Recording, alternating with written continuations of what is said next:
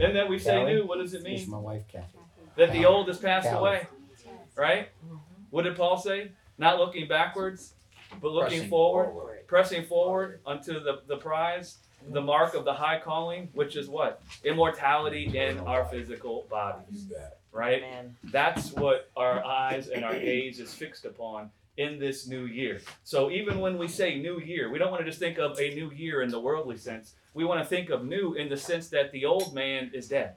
The old man is passed away. In that we say there's a new man, what we're saying is that the old man passed away. The old man went into the grave, didn't come back out of the grave, and the old man is the man that was clothed in death.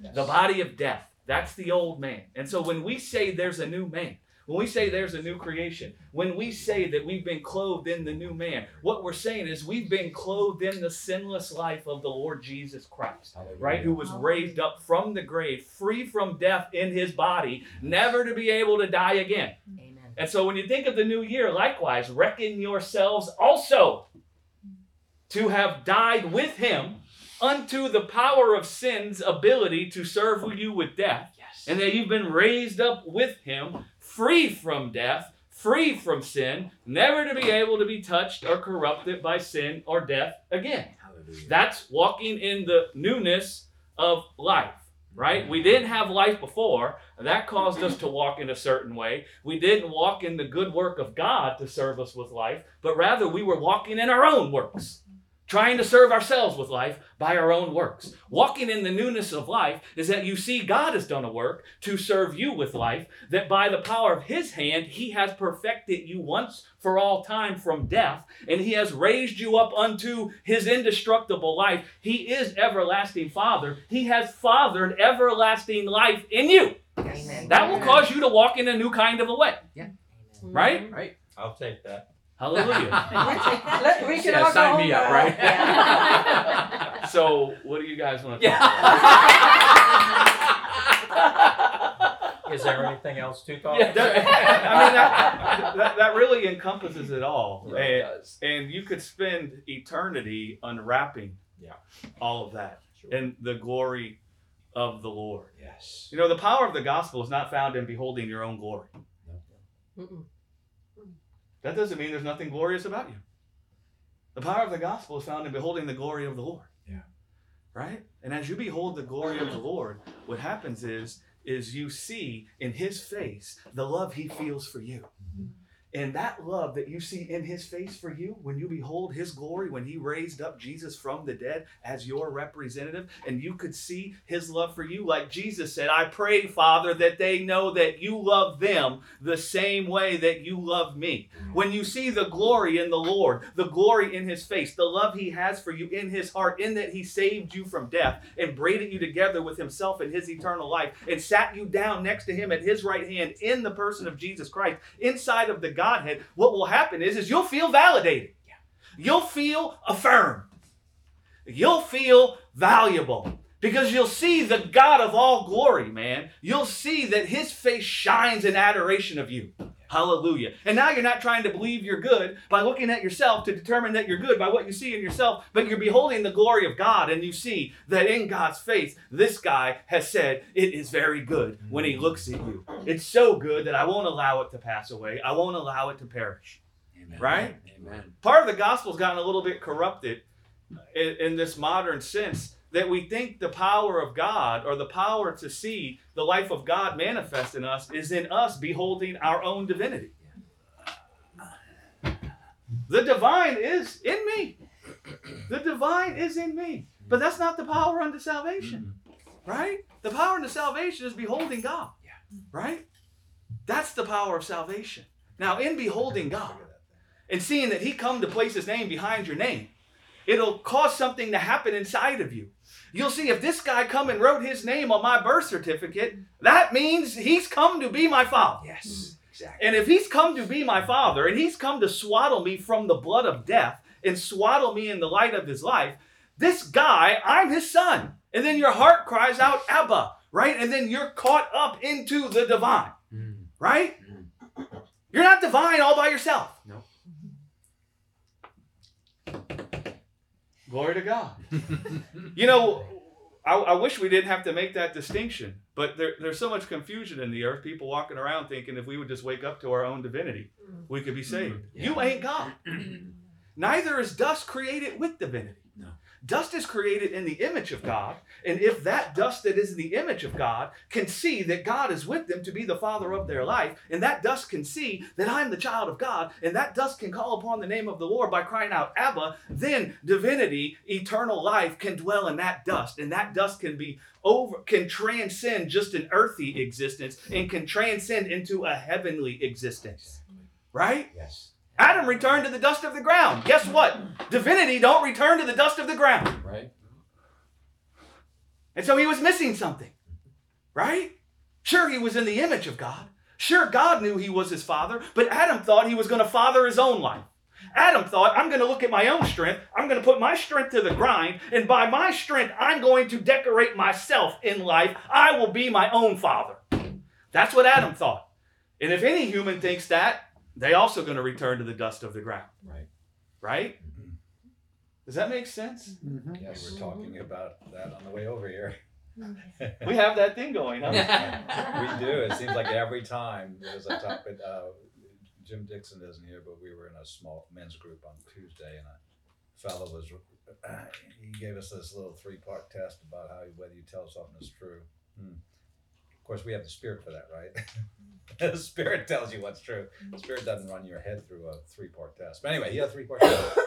And the first part was if it violates Scripture. Okay. So then later he was reading this blog that he had authored. And I said, well, if you apply your 3-part test to that, it's not true. And he said, well, what do you mean? He said, well, you just said that Adam was created with eternal life before the fall. I said, that's true, then how'd he die? Yeah. So he didn't like that too much. We were talking about that in the same way. That dust isn't created with divinity. Right. Dust can receive divinity. Yeah, it can As be, a gift, it can right. be made in union with it. Right. That's right. That's right. Yeah. I was thinking about something this morning about, people want to feel like they have a purpose in life and that there's meaning to their life. And when you think about that, you are immediately placing yourself in the world with such a thing, because you're thinking, if I have a purpose in this life, then it can be meaningful to me. It'll speak a word to me that says I have meaning, purpose, and value, all those things. But when he is meaning, he is purpose, and when you are the possessor of that life, it is just in you that, in other words, your life is meaning, it is purpose. And your existence, no matter what you're doing in this life, whether you have some kind of ministry or don't have a ministry, or you do this or you do that, or you're here or there, no matter where you are, your life has meaning and has purpose, because meaning and purpose dwells in you. Yeah. Yeah, the desire for that is satisfied. That desire for that is satisfied. And then in that, somehow or another, your life shines. Your life can shine in that. Because the Lord will exalt you. Yes. Right? The Lord will exalt you unto the fruit of the Spirit. And when people in this world behold love and joy and peace and patience and kindness, it stands out to them, right? Because there's something in their heart that they long for that, because they know that's a righteous life. They know that it's right to be filled with love and joy and peace and kindness. And if they see someone who's actually filled in those things, then their life shines like a light, right? What you just said, the verse that contains everything you just said is, whatever you do, do it as unto the Lord, right? And it's not saying to do it as if you're working for the Lord. It's saying whatever it is you do knowing that you possess the Lord already, right? You possess the Lord God himself inside of you. And so whatever you do, don't do it to try and gain something for yourself or try to preserve yourself. Do it knowing, right, that you have all things that pertain to life and God likeness, right? You're not doing something to find purpose. If you're doing something to find purpose, you're dwelling in the wisdom of the world, Yes. right? And it seems wise, Right? That's why it says there's a way that seems right to man. Yep. Because that way seems wise. There's a reason why Paul says, touch not, taste not, handle not, has an appearance of wisdom. He didn't say, we can all see it's just stupid. He said, touch not, taste not, handle not, appears wise. Yes. But he says it's of no power unto the satisfying of the flesh. Right? To Maurice's point, man, if you need purpose, if you're looking for purpose, you're not going to find the fulfillment of that in anything you can do in the world. Mm-mm. You're only going to find that in receiving eternal life. Because do you know what the purpose for your life is in this Receive world? eternal That you life. could receive eternal life. Exactly. That you could have eternal life. I mean, what did John say about why Jesus came? To explain the Father. To explain the Father. That's one way of saying it. Did John say that God so loved the world that he sent his son to tell people about how they could find their purpose in the world? No. He said, God so loved the world that he sent his son that all those who believe on him would not perish, but have everlasting life. That's the purpose. That's your purpose. Your purpose is to receive everlasting life. Your purpose is to become as a little child Yeah. and realize that you're not here to care for your own life, that you can't decorate yourself in the fruit of the Spirit, that you can't satisfy your own desires. You can't do any of that. Neither can the world. And when you live as a little child, what happens is you don't think you can do those things, but you look to someone else to do it for you, and you begin looking to the Father. Right? That's the purpose. How many of us have read The Purpose Driven Life? Mm-hmm. I was just thinking, I never finished it. Which is kind of ironic because you can never finish trying to find purpose for your life if you're trying to Oh, find yeah. it in the world. A purpose-driven life is your fleshly attempt to justify your own life rather than Right. resting in the fact that God has justified it. Absolutely. Yeah. I was listening to something this morning. A guy gave an example of somebody standing outside of a forest area and shooting arrows into it. And then what he would do is he'd go find the arrows where it hit the tree or whatever and paint a target in there.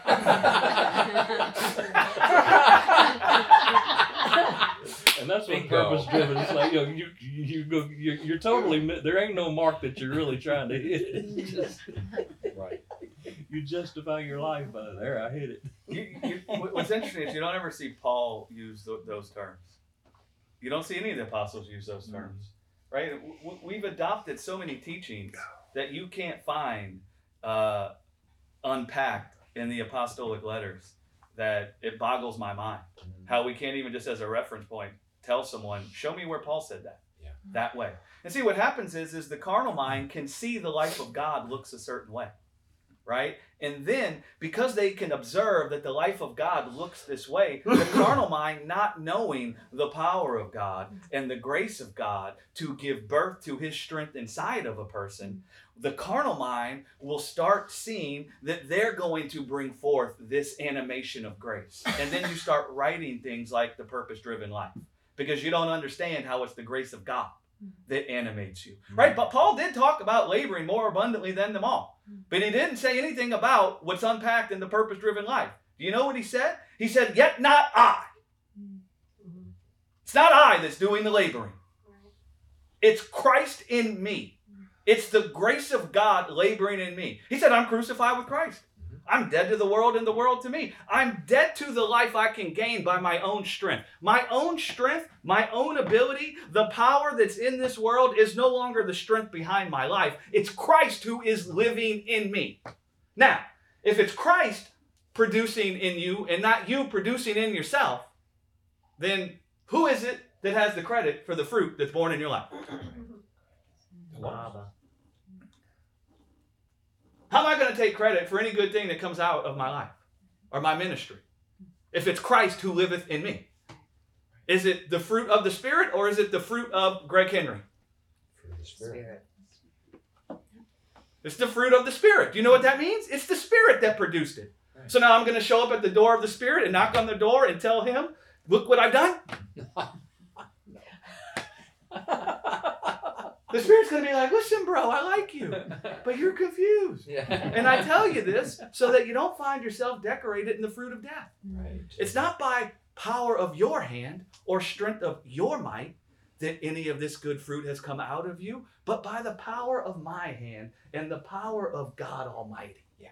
I am the Almighty God, right? Walk before me, look unto me, and my strength in your life will be perfected from death, and it will be decorated in the fruit of the Spirit.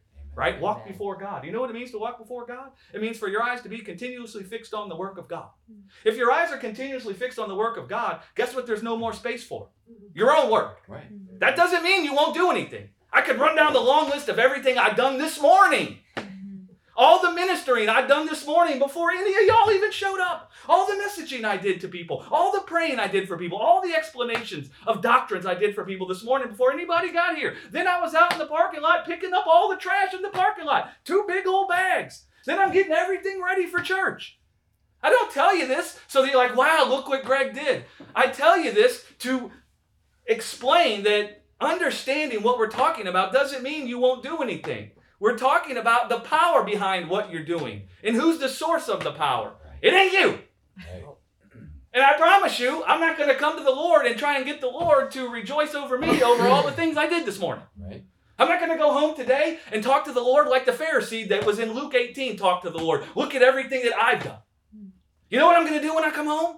I'm going to talk to the Lord about what He'd done to deliver me from the reign of death and to braid me together with Him and His eternal life. I'm going to thank the Lord that He got it right to liberate my life from the dust of the ground and to create me a life of a heavenly substance. I'm going to thank the Lord about how it's His grace in me upholding my life, not me, Greg, upholding my life. I'm going to thank the Lord that in everything that I do, He's with me and that the fullness of the Godhead is in me, performing that which needs to be done and not myself. Amen. Amen. Right? Right. Let he who boasts boast in the Lord. That's exactly What else right. is there to boast in? There's nothing left to boast in except the Lord. Mm. And that's really why the reason the law was given. And so that everybody that boasted in their own works would shut up. Nobody boasted in their works more than me. I promise you, man, when I was a little kid. You can ask my parents. There's video of it. One day we'll play it for everybody. And they'll be like, oh my God, this guy's the pastor?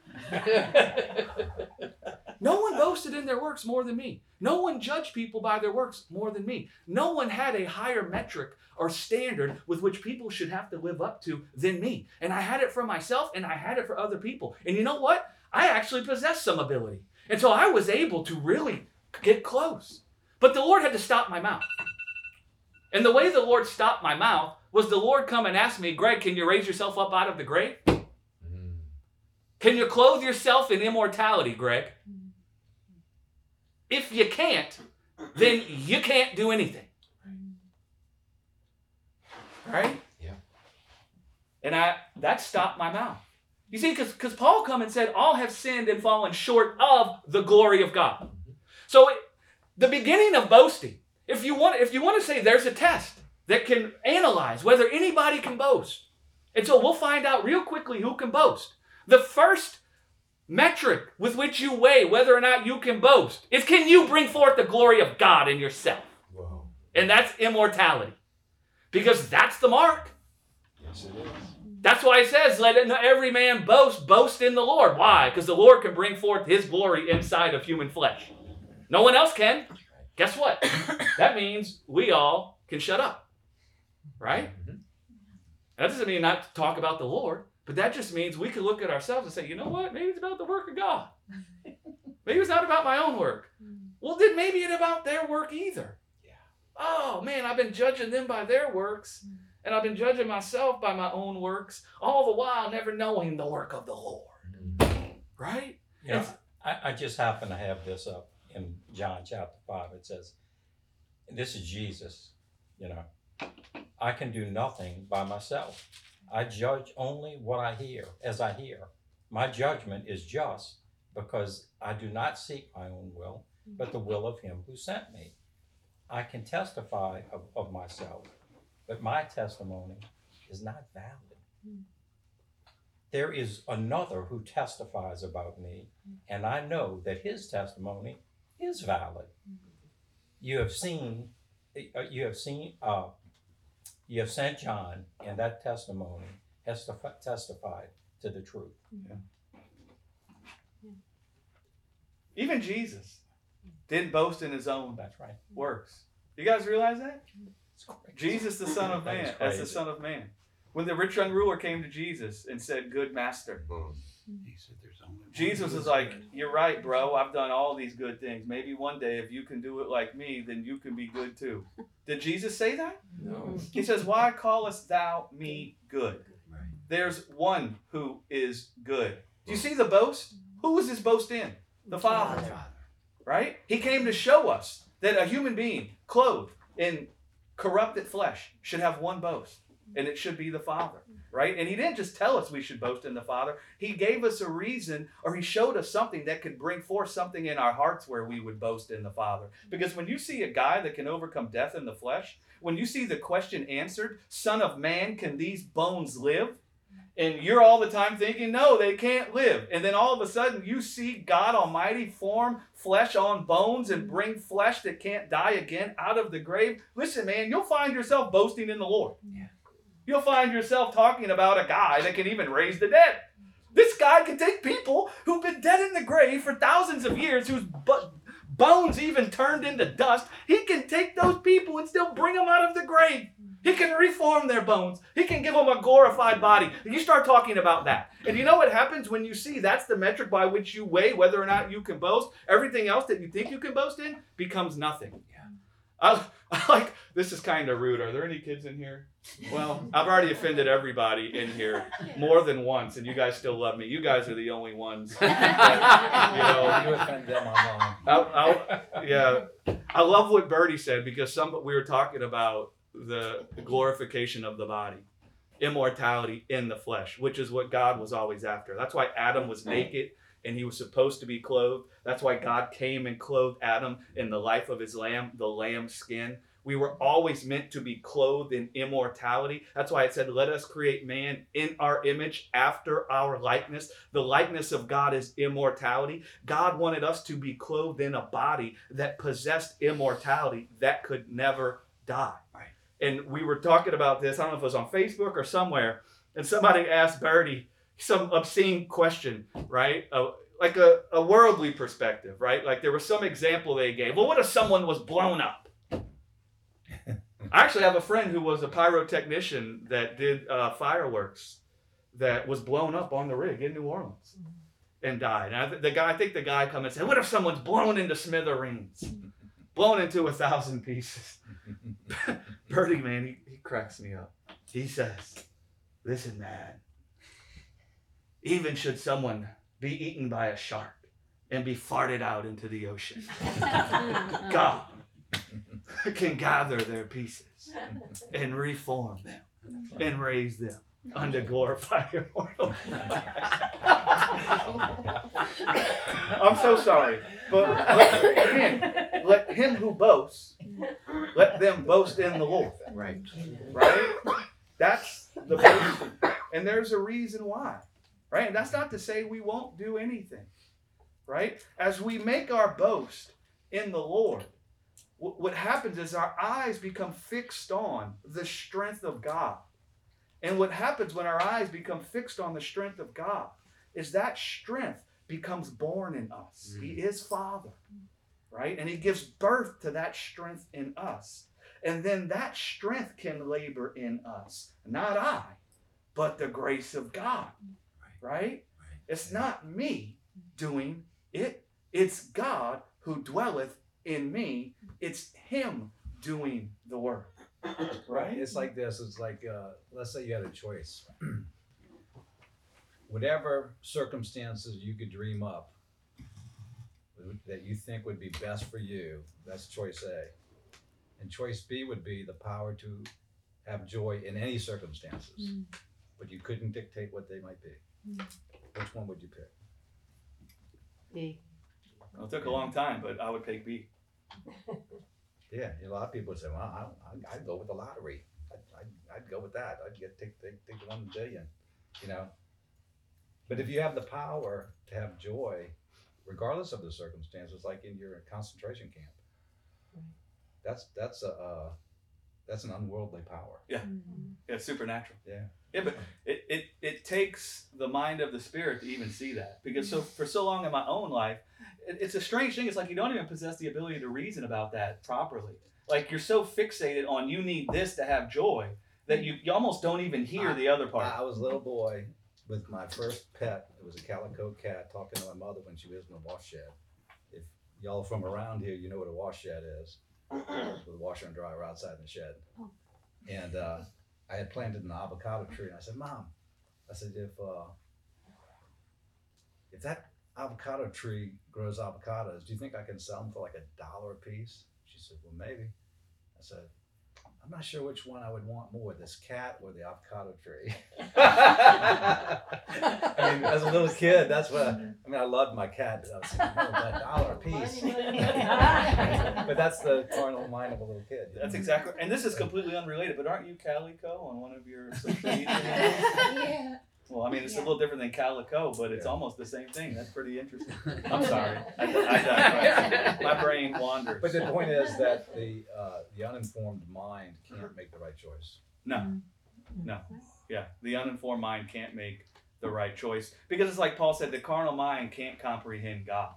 It doesn't see God, so it doesn't even possess the ability to reason properly. The carnal mind couldn't read what was written in the law accurately. And so the word that was in the law was made flesh, so that a people who were carnal, sold under sin, could behold the word that the law was talking about inside the body of the Lord Jesus Christ, which was God will provide himself a lamb to remove the reign of sin and the reign of death over you, and he will raise your life up from the grave and hide your life in himself.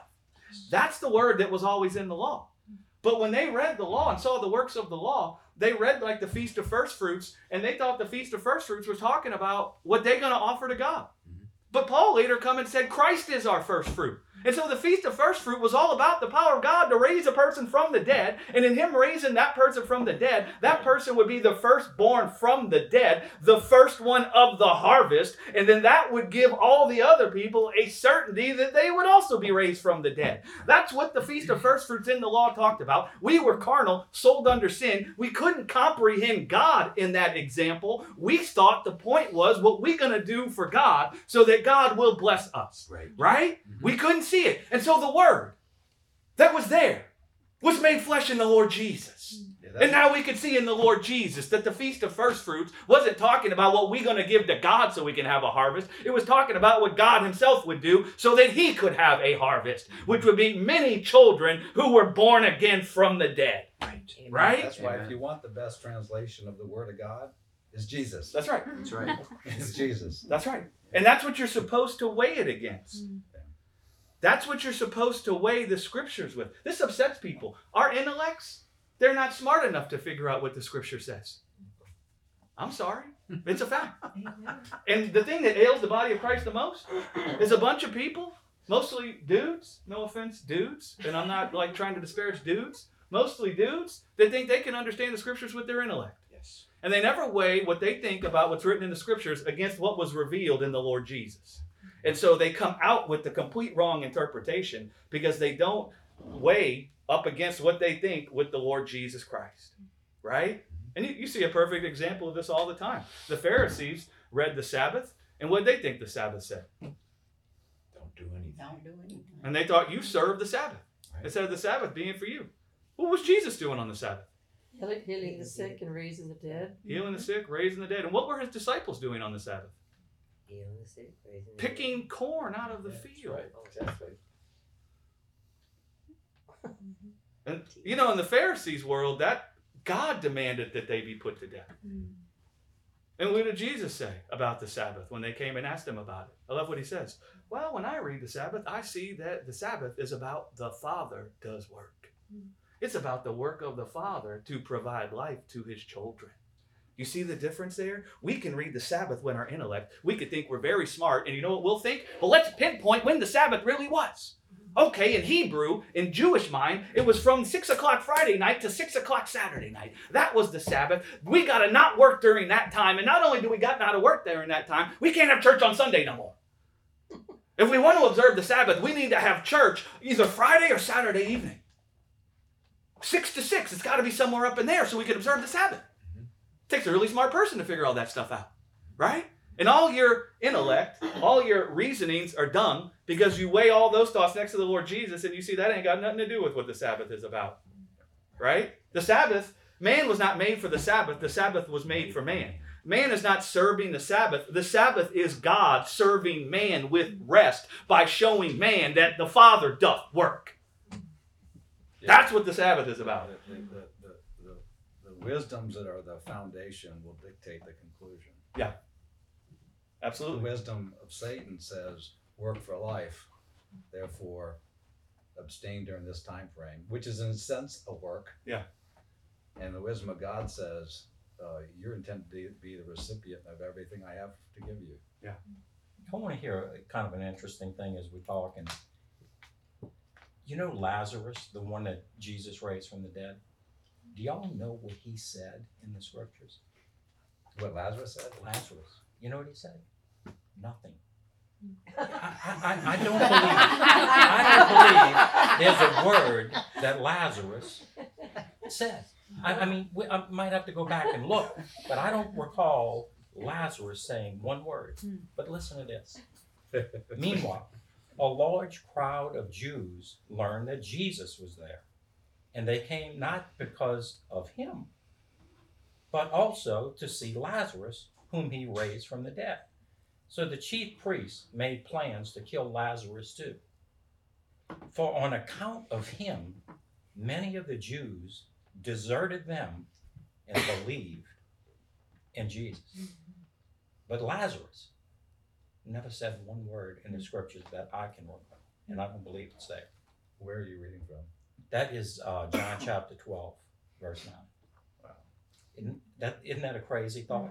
It's because of his resurrection from the dead that the people believed. Well, I mean, only God can forgive sin. Yeah. All those people knew that. Only God can forgive sin.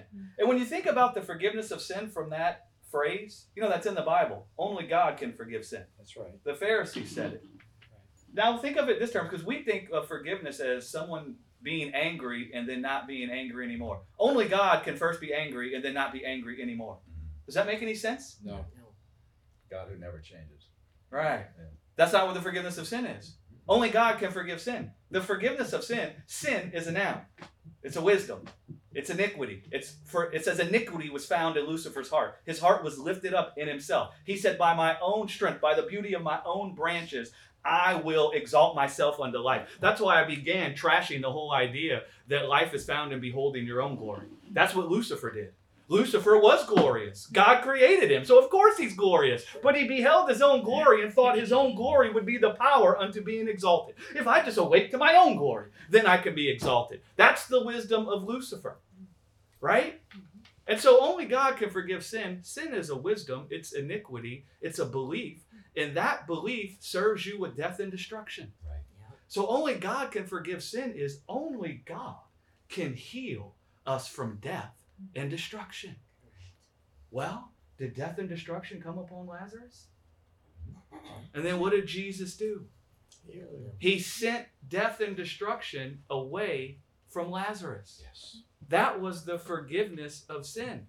Well, if this dude raised this guy from the dead and sent death and destruction away from him, and only God can forgive sin, then this dude has to be the Son of God.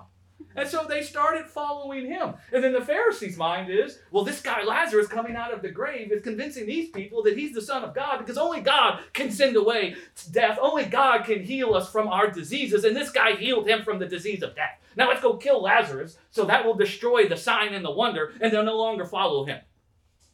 And that's ultimately why they put Jesus to death.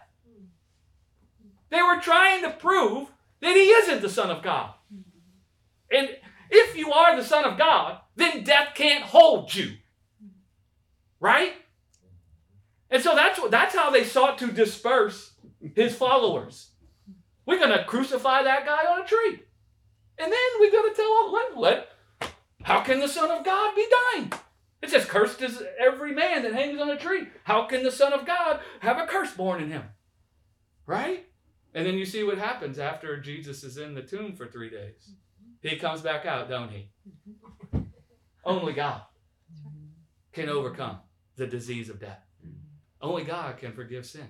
There's God forgiving sin by healing us from the disease of death, by bringing a plague to death in the flesh. He brought a plague to the wisdom that tells you you can work to have life. Right?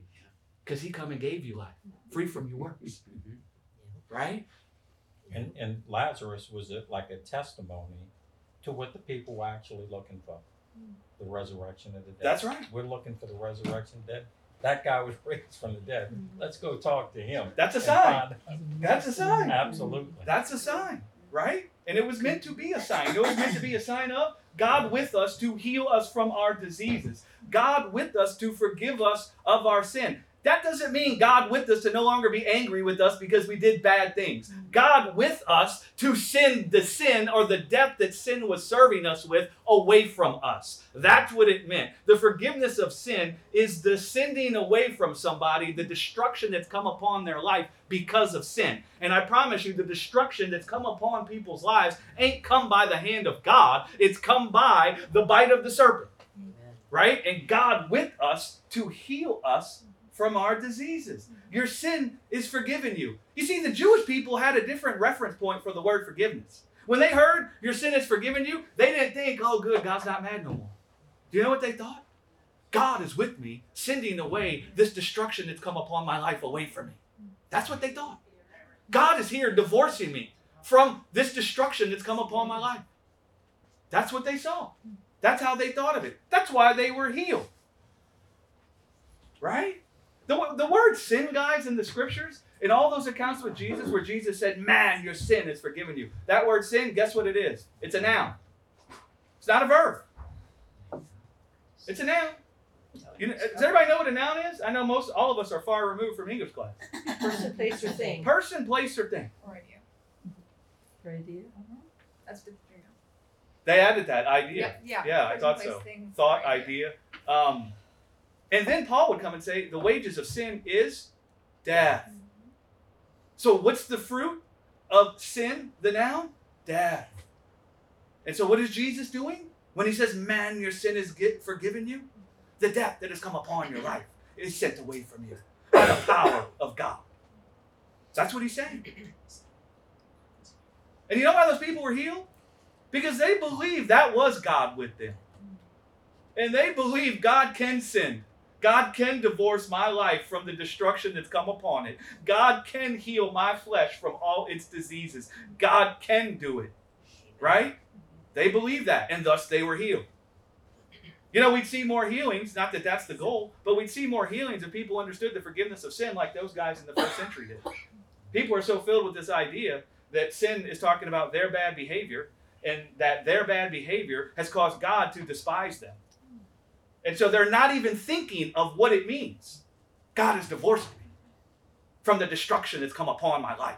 Hallelujah. That will heal you. You know what I live every day knowing? That God has divorced me from the destruction that's in this earth and the destruction that's come upon my life. You know what I think of every day? That God has sent the tribulation and the corruption that's in this world on account of lust. He has sent it away from me. He has caused it to pass over me. He has made me the temple of himself.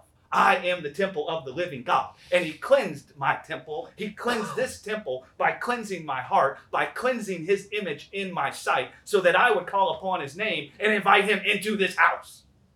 And now the Lord is dwelling with me in this house. And every day I think about how God has come to sup with me. And he is inside of me, causing the death and the destruction and the diseases in this earth to pass over me. And that will heal you. And if we prayed for people and we taught people in this name, that's the name of the Lord Jesus, we would find people being healed in their whole spirit, soul, and body. And we find them thinking the right thing. Right? Understanding what it meant. The forgiveness of sin. What Jesus meant. What it's talking about. Right? The divinity thing. That's why I bring up the divinity thing. I feel to go back and touch on it so people don't confuse what I'm saying. We are the image of God. We are beautiful in the eyes of God. We are a treasure to God. You didn't sell everything you got to buy the field. God did. God bought the field by providing himself a land. Do you know why he bought the field? Because we're a treasure to God. He sees us as his children, right?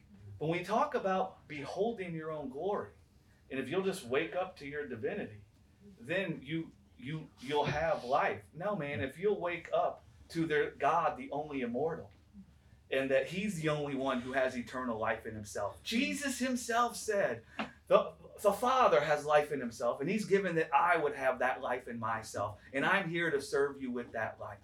Right? So it's a fine line between understanding you're the image of God, but understanding that the likeness is something completely different. And the likeness talks about immortality. So yeah, is everybody beautiful to God? Absolutely. Is everybody cut from the rock?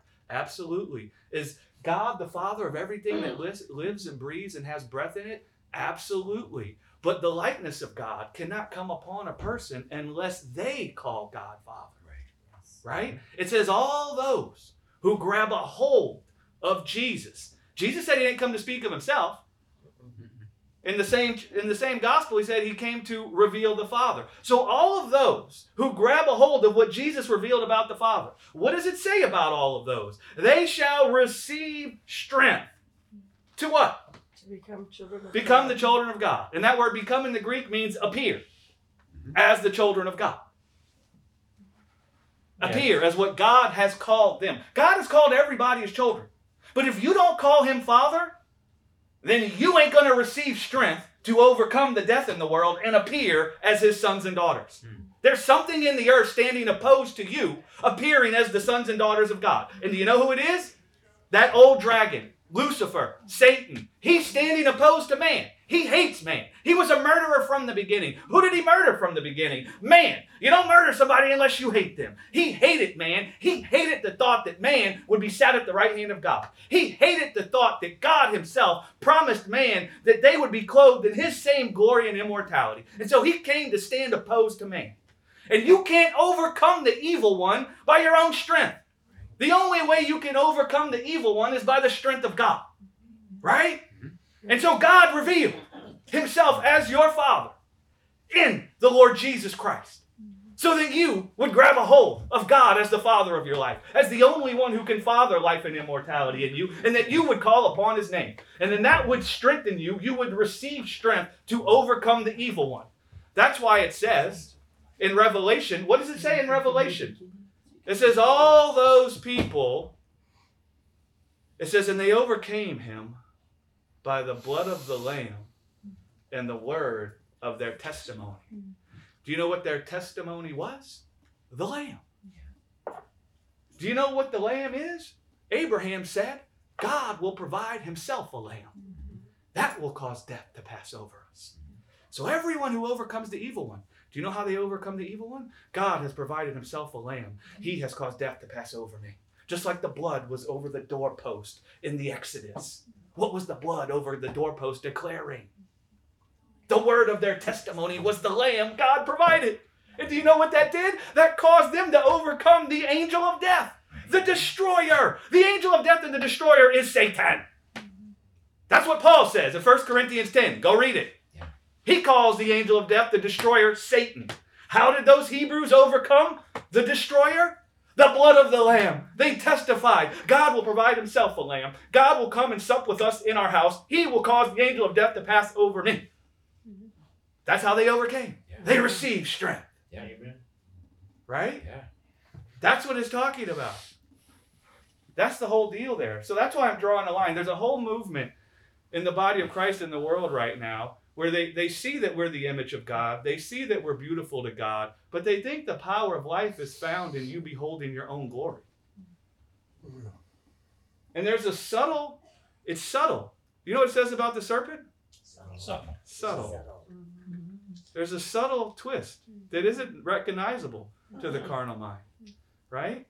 Of course I know that I'm glorious to God, but I promise you I don't wake up every day thinking of my glory. And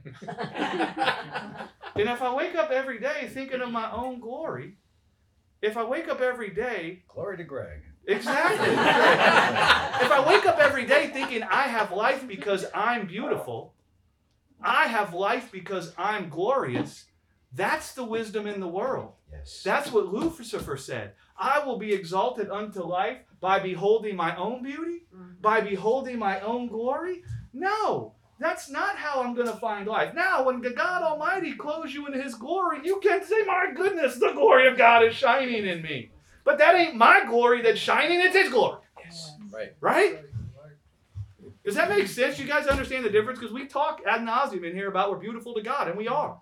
We talk ad nauseum about how we're a treasure to God, that we're the image of God, right? But all those things can be true, and if you don't call upon His name, if you don't look to His glory, you can die just like the first man Adam did. Yeah.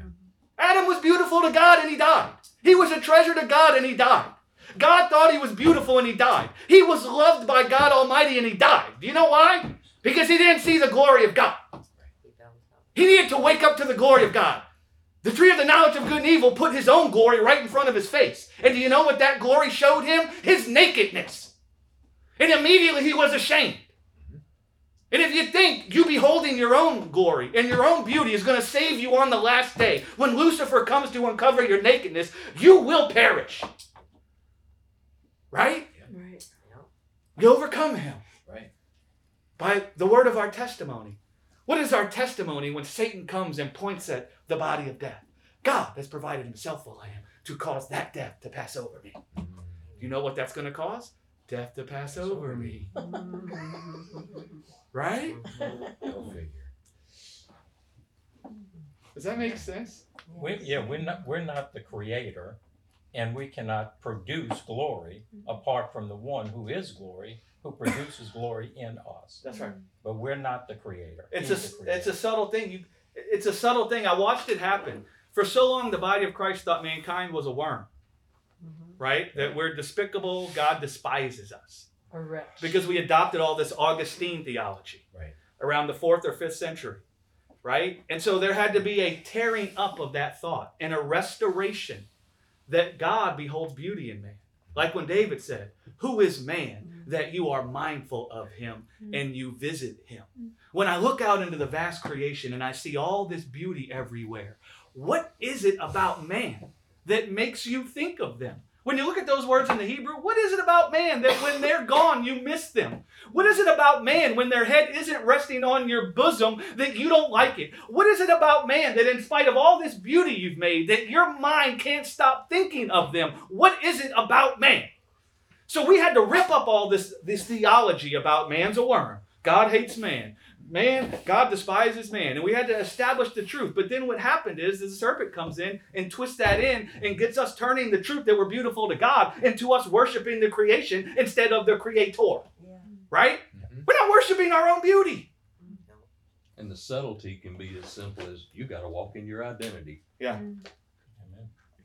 True. Or you have to love yourself. Or you have to love yourself. Mhm. I understand the sentiment there. I really do. That comes from people seeing that some of us, or lots of people in the earth, despise themselves. Right. And so it's true. It's not right for you to despise yourself. It's not true for you to think that you're a worm. That's what the serpent wants you to think about yourself. So it's true that you shouldn't despise yourself. But listen, man, you cannot be delivered from that by loving yourself. Do you know how you can be delivered from despising yourself? By seeing God Almighty loves you. Right? And what will happen is when you really become filled with the fullness of the love of God like Paul prayed, I pray that they understand. I pray that they be rooted and grounded in your love, that they might know the height, the width, the depth, the breadth of your love for them. Do you know what will happen when you really know the love of God? There's no more room for you to need love from anywhere else. I don't need love from my wife. I'm not trying to believe I'm good by how my wife loves me. I'm sorry, I know that trashes every doctrine in the earth about marriage. I can tell you it doesn't work. And do you know what do you know what happens? You know what happens in that I'm not looking for love from my wife? When my wife is like a normal human that is having a bad time, that needs God herself, and she's not able to meet my needs, I don't despise her because of it. Hallelujah. Because all the love that I need has come from God himself. And now I'm not busy even having thoughts of who loves me and who doesn't love me. I'm not having thoughts of I need to love myself. Loving yourself is you trying to deliver yourself from the negativity that's in the world by your own strength. Only the love of God for you can do that. The love of other people cannot save you from that. The love you have for yourself cannot save you from that. In fact, unless you completely deny yourself. Jesus wasn't busy loving himself. Jesus wasn't busy thinking I need to love myself. Jesus wasn't walking around telling people they need to love themselves. Jesus was walking around telling everybody about the love of the Father. And then he was manifesting it because he knew if these people's hearts can be filled with the love of God, there'll be no more room left for them to try and seek love from anywhere else. Right. He knew that that's the answer. Y'all, Right? Y'all remember the inner child kick? Are y'all familiar with that? The inner child philosophy is go back and talk to your inner child and tell the inner child everything you've learned that will help the inner child heal itself, and then you'll be healed. Basically, it's a self-love therapy. Sure. And it doesn't work. Yeah. It doesn't work. I love what Solomon said. I did that in college, and you know, it just leaves you empty. It just leaves you like, you know, you just took another turn in the maze. Yeah, it's the same thing with the father thing, right? That you know, you got to go back. Well, your dad wasn't a great dad, so you got to go back and you got to go through all of that crap that you were supposedly lived through and forgive him for all that, and then you're going to be all better. Exact same thing. And you know what God would say through the Lord Jesus? Call no man on earth your father. Yeah. You want to be healed from your daddy issues? Recognize you were looking to your earthly father for something you could only get from the Father of lights in heaven. Amen. And you know what will happen? Your heart will immediately be delivered from all the fault you found with your earthly father because you'll let them off the hook. Your heart will let them off the hook. Your heart will realize my earthly father could never serve me with life. Only God in heaven can serve me with life. And then all the sin you imputed to your earthly father, every time they failed you, every time they failed to care for your life, every time they failed to provide for your needs, what will happen is you'll no longer be keeping an account of the wrongs they committed. Right. Because you only keep an account of the wrongs that have been committed against you if you're looking to people to behave properly to serve you with life. Or if you're looking at people thinking they can take life from you by how they behave. No one can take life from God. Whose life do you have? God's. Your earthly father can't give you a life that can't be taken from. Even should your earthly father have done everything perfectly. Couldn't fill you with peace and love and joy. Couldn't fill you with satisfaction. That's the world's philosophy. That's what the world says, right? Yes. That's how the world looks at it all. It's an interesting thing when Jesus says, call no man on earth your father. That's an interesting verse for people to contemplate and consider. Why did he say that? Listen, I love my dad. My dad's a great man. I call my dad Dad. So Jesus wasn't saying, don't let those words come out of your mouth, Dad. He wasn't saying that. Don't look to anything else to father your life. That's right. Exactly. Exactly. Exactly. It's the off the definition hook. of father. That's good. It's good to be on. We don't realize the large majority of the offense in our life and the pain that we felt at the hands of people is because we were looking to them for things we could only get from God. Yep. And when they failed to be what we needed, it created transgression. And then we imputed that transgression to them. We kept a record of the wrong they committed against us. What does 1 Corinthians 13 say about love? Love keeps no record of the wrongs committed against it. What does John say about love in 1 John? God is love. God keeps no record of the wrongs committed against him. Why? It was a magical thing. I say magical, a powerful supernatural thing when God showed me the reason I was so upset with the people in my life that failed me is because I was looking to them for something I could only get from him. That was shocking when he said to me, Greg, you know why you're upset with those people for what they've done? You're upset that they can't be God. And I was like, what? But I stopped and thought, I didn't understand it fully, but I stopped and thought about it enough.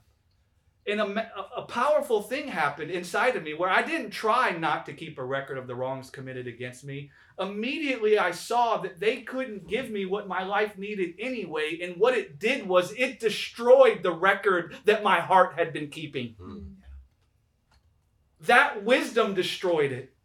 Offense dwells in us when we are looking to people to serve us with things only God can.